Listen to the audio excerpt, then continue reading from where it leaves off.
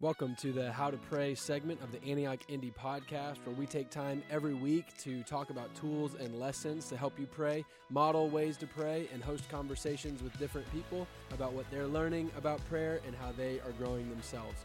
I hope this encourages and equips you and that you enjoy today's episode. All right, welcome back to this week's episode of How to Pray. Yes, it's still me and Joe Ewan. Yes, we're still wearing the same clothes. Amen. Because, yes, this is all happening at the same time. Amen. But it's not going on the internet at the same time. I do have more than one shirt. Just wanted you to know that. Right. Okay. That's good. I do too. I think you need it. No, it's okay. Oh, interesting. Anyway. Joe's back, and this week we're going to talk about praying in tongues. Okay. I know that you love praying in tongues. Yeah. I love praying in tongues. Yeah. And I think that a lot of people have questions about praying in tongues. Mm-hmm. And I know that for me growing up, I was never in an environment where anybody talked about praying in tongues. And I remember at least looking back, I remember hearing one story that somebody had heard, somebody told them a story they had heard, like they weren't even there, but they heard somebody prayed in tongues one time and it was some super weird thing. I was in like 7th grade or something when I heard that. That's all I ever heard about it growing up. And then when I was in college, started falling in love with God. And I remember being like, God, I would love to pray in tongues. I don't know what that is or how that works or whatever, but if that could ever happen maybe one day sometime, that'd be super cool. Mm-hmm. And then it happened one time and it freaked me out. And I was like, what in the world happened? And then I had a meeting with the guy who's discipling me like 2 weeks later. And he said, hey, do you ever pray in tongues? And I said, I think I did one time. And he said, well, why haven't you continued to do it? And I said, I don't know. I didn't know that was allowed. I don't even know what's happening, And that just started a whole big long conversation.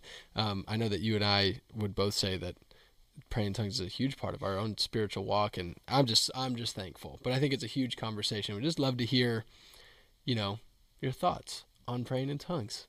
I know it's a very broad segue, but well, an interesting subject, right? Yes. One that I love. If I look at the book of Acts, it's obvious to me that every major move of God in the New Testament starts with the baptism of the Holy Spirit and speaking in tongues. Mm-hmm. Acts chapter 2, Acts chapter 8, Acts chapter 10, and Acts chapter 19. Mm-hmm. And it's just there in the scriptures to believe. It's one of the 9 gifts of the Holy Spirit, mm-hmm. and there's tongues for, there's 2 words in Acts chapter 2 for speaking in tongues. One Greek word is the word dialectos, which means known languages, and then there's the word glossolalia, which means the languages of angels. Mm-hmm. And both are true. Yeah.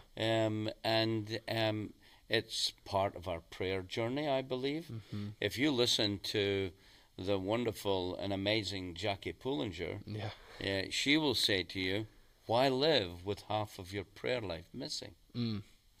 Because when we pray, it says in 1 Corinthians 14, we pray with the understanding and we pray with the Holy Spirit. Mm-hmm. My understanding of praying in the Holy Spirit is by using your prayer language, mm-hmm. speaking in tongues. Yep. So maybe let's start with this question that I think a lot of people have. What is it? What is praying in tongues? What is it? Yeah, what is it? It's a gift of the Holy Spirit. And then what happens when you pray in tongues? What happens? Yeah, how do you do it? How do you do it? Yeah. Well, the Lord fills you with His Holy Spirit. And He gives you this prayer language, and I found myself one day, many years ago, I got what I would call the baptism of the Holy Spirit. Uh-huh. I didn't speak in tongues straight away, but it was just later on that I found that I was saying these words that were different from English. Right. And sometimes I remember traveling to Russia one time, and I'm sitting with one of my friends, and he said, you speak in tongues a lot, and do you know that you speak some Russian? And I said, oh, do I? Right. So I said, well, praise the Lord. Yeah. I'm glad that that's happening. Yep. I was in Seattle, and we were praying. What was just in the early days of the church. So we're walking down the road with one guy, and we're praying in the Holy Spirit, and just, well, what do you pray in the midst of all right. the spiritual warfare that was right. going on at that time? Yeah. I didn't have English words, so I used my prayer language. So good. It says in Jude that pray in the Spirit and build up your most holy faith. Right. And I would say that that's something that happens when I do that. Yeah. And when I was walking down the street in Seattle that day, this guy said, "Do you speak Arabic?" I said, "No." He said, "You just did." I said, "Well, praise God." Right. Now, I've gone to India a lot, and I always want to get Hindi by the Holy Spirit. Totally. Probably because I'm too lazy to learn it, but it would be great if God would do yes, that in me. That would be great. I love that. But I remember being in South Africa in a training school with all nations, and there's this African guy. He came from somewhere north in South Africa itself. He could speak his own language, his local language, and a little Afrikaans. Mm-hmm. I remember praying for him, and he fell down on the ground, and then he gets up, and lots of other people were prayed for. And I had never realized his name was Abraham. And so Abraham was traveling home with this American couple, and the guy said to his wife, who did a little bit of translation for Abraham, he says, "Go and ask Abraham what happened to him when he got prayed for today." Right. And Abraham answered him back in English. Huh. And has spoken English ever since. He received it by the Holy Spirit. Like he just speaks the language. He speaks the language. Now, he came the next day, and he was testifying to us. Yeah. And I said, "Now, wait a minute. Let's just stop here." I said, "You are testifying to me of the power of God." And I think that's Day of Pentecost stuff. They testified of the power of God that day. And it was amazing to hear him. Yeah. And the power of God was so evident in the way he was talking. And that's so cool. Coming through the experience he had. Yeah. I've experienced different things and heard a lot of different testimonies of the power of praying in tongues. I don't know if I've ever heard a testimony of somebody just getting a whole language. Yeah. And then they can just speak it. Well, that's fantastic. What happened in the Day of Pentecost. Yeah, I guess it did. Well, I don't know if that was like a momentary thing or if they knew it now then for the duration of their life. He's still doing it, apparently. Yeah, apparently. Apparently it's the same God. Well, his wife came to the next training school, and she told me he still speaks in English. That's awesome. So, I love that. That's so cool. If that's speaking in tongues for him, praise the Lord. Yeah, call it what you want. It's awesome. Amen. So you said how Jude mentions, pray in the Holy Spirit and be built up in your most holy faith. What's some of the fruit that the Bible talks about, and just even that you've seen in your own life about why to pray in tongues? What's some of the fruit of, utilizing the gift of tongues in your life? Well, sometimes you have some, when you're involved in a movement like ours, sometimes some emergency things happen. Mm-hmm. And you need to pray fervently. A 2-second prayer, It's like, Auntie Mary's in hospital. Yeah. And, you can pray for her to be blessed. Right.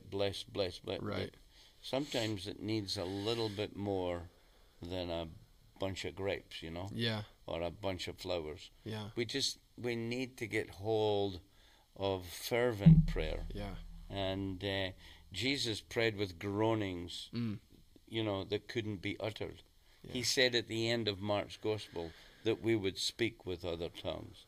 If it's good enough for Jesus to say, it's good enough for me to do. Amen. Amen.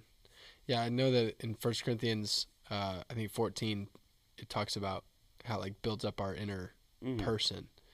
And I think that's fascinating to think about and really motivating for me personally. Wow, I don't know exactly what that means, but it sounds really important. Yeah, and really beneficial. You build yourself up. Right. It means that you're not giving way to thoughts. You're praying in the Spirit, from your spirit. Right. It's it's deeper than, praying out of your mind, because I don't know about you in the morning, but sometimes it's hard to focus your mind. Absolutely. And so I'd rather open up my spirit and begin to pray in the Spirit. Right. For a while. Yeah, that's so good. I pray in the Spirit and I pray in English too. Right. Right. I think that's important to note. Yeah. That it is both together. I love what you said, that Jackie Pullinger said, like, why go with half of your prayer missing? But that doesn't mean now skip out on the normal language or whatever half as well, but trusting God to do it in partnership together. So I think another big question that people have is, like, if people don't pray in tongues or don't have the gift of tongues, what does it look like does everybody get the gift of tongues? How do you get the gift of tongues? What does a person do listening who's like, wow, this is new, or I've wanted that for a long time, but I just don't, that doesn't happen to me, Well, how many kids you got? Two. What's their names? Smith and Rose. Smith and Rose.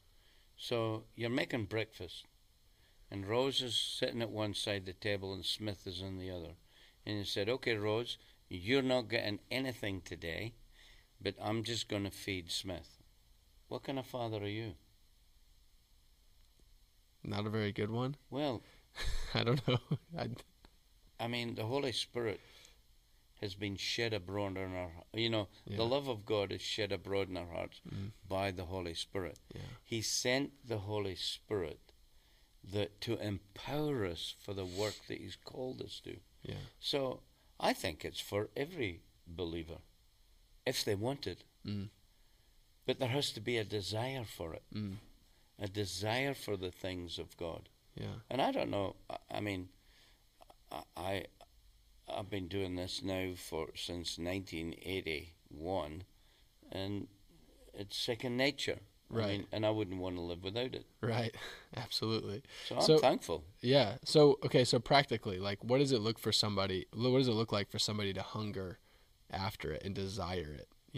Like, you said for you had the experience where you would say, I got baptized in the Holy Spirit, but you didn't start praying in tongues straight away. And I know been a journey for me. I'm still growing in it, but so because I think we can talk about it and it can come off to people, especially who are unfamiliar with this type of stuff, to be like, oh, wow, it seems like everybody went to the club, the Christian club, got their touch on the head, and everything started happening like that. You know what I'm saying? So practically, what does it look like to hunger and desire the gift of tongues? Well, it comes to a relationship with God. Everything is to do with a relationship with Jesus. And He promised His disciples, He breathed on them in John chapter 20:21, didn't He? Yes. And he said, and then He said to them in Acts chapter 1, just go and wait until you receive power, right? Mm-hmm. He didn't say wait and get saved. He said, because He'd already breathed on them after the resurrection. And so I believe that's when they got saved, if you like. And then they got empowered with the baptism of the Holy Spirit. Yeah. And, the interesting thing is that there's 9 gifts of the Holy Spirit. I know there's more gifts, but there's 9 gifts of the Holy Spirit mentioned in 1 Corinthians 12. And the thing that should provoke the New Testament church is that you'll find 7 of these gifts working in the Old Testament, and the only 2 that God added in for New Testament church is speaking in tongues and interpretation of tongues. Huh. But we've resisted it. Interesting. For so long. Yeah. And that's the crazy Pentecostals or charismatic. Yeah. None of us is crazy. Yeah. We just love our prayer language. Yeah. And I'm just so thankful to the Lord for it. So good. That's so good. The wait on the Lord. And I think just as we wrap up this part, I think that waiting part is so huge that we've been talking about how God's such a good Father, and sometimes there's a journey, there's a process, and on kind of God's side, there's a journey and a process that He's taking us on, and then there's also our side of learning to wait, learning to hunger, learning to desire, and kind of endure the waiting and the pressing in and all of that. And I think about just that list of the 9 gifts of the Holy Spirit, for example, and I want more of all of those things So that shouldn't, I don't want that to go into my mind category of like, oh, God just doesn't do that through me. I would rather spend the rest of my life choosing to wait with faith for more of each one of those things and press into that than just sit back and discount and say, well, I must not get that one. You know what I'm saying? Like, I want more miracles. I want more prophetic words and words of knowledge. I want more of all of these sort of things. And so I would hope that, for us, as we wrap up, and I'd love for you to pray for us that people even listening would get the gift of tongues and a prayer language. But I think before we even do that, I just want to say for all of us, I'm talking about how to pray. I think so much of prayer is just choosing to show up again and get in the presence of God and say, God, you're bigger than me. You know everything more than me. Like, I need to come here to submit myself to you. I want to be here. I'm hungry for you. Yeah. Do more. Pour out yourself in me. Like, it's that submission thing. And so let's all, just as we wrap up, like, I want to say, I want it personally, but then as a church, let's just commit to waiting for more, like the active waiting, the choosing. I'm going to show up again and believe that God's not done with me. Would you pray for us? I certainly will. Yeah. Okay, well, Father, we want to thank you, Lord. I want to thank you for Jesus. I want to thank you for the promises that Jesus made. Go ye therefore into all the world and baptize, and you would be with us. I want to thank you, Lord, that Jesus said at the end of Acts that we would speak with new tongues, Lord, that we would see healings and miracles, so forth. There are so many things that we could say, Lord, and we want to be obedient to Jesus.